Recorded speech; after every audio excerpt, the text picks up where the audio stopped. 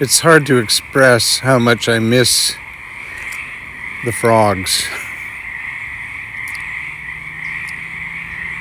I'm kind of amazed they're back because there isn't that much water in the pond. It looks like it's about a foot low, but I guess there's enough for the frogs and the pollywogs, so I love that sound. It's like a symphony. I had to run out here for a package, and so I just, thought I'd try doing a podcast on Podbean directly from my phone, and use the natural ambient sound of Knickerbocker Lane.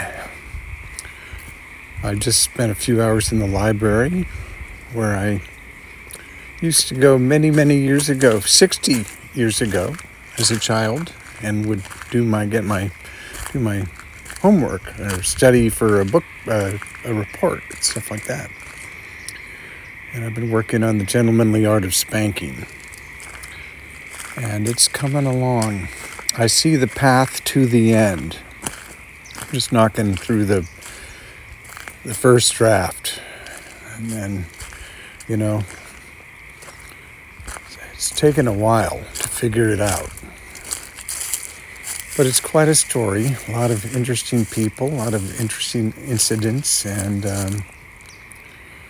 there's some really funny stuff, and there's some,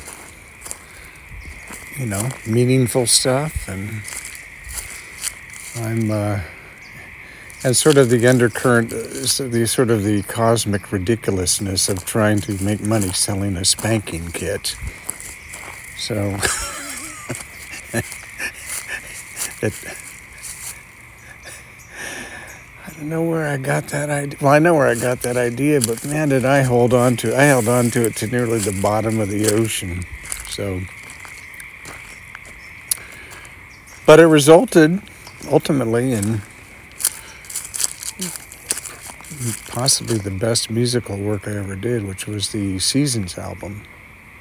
I don't know if it's the best, but it's pretty good. And so yeah, this is Knox, right in the wild bubble with you forever.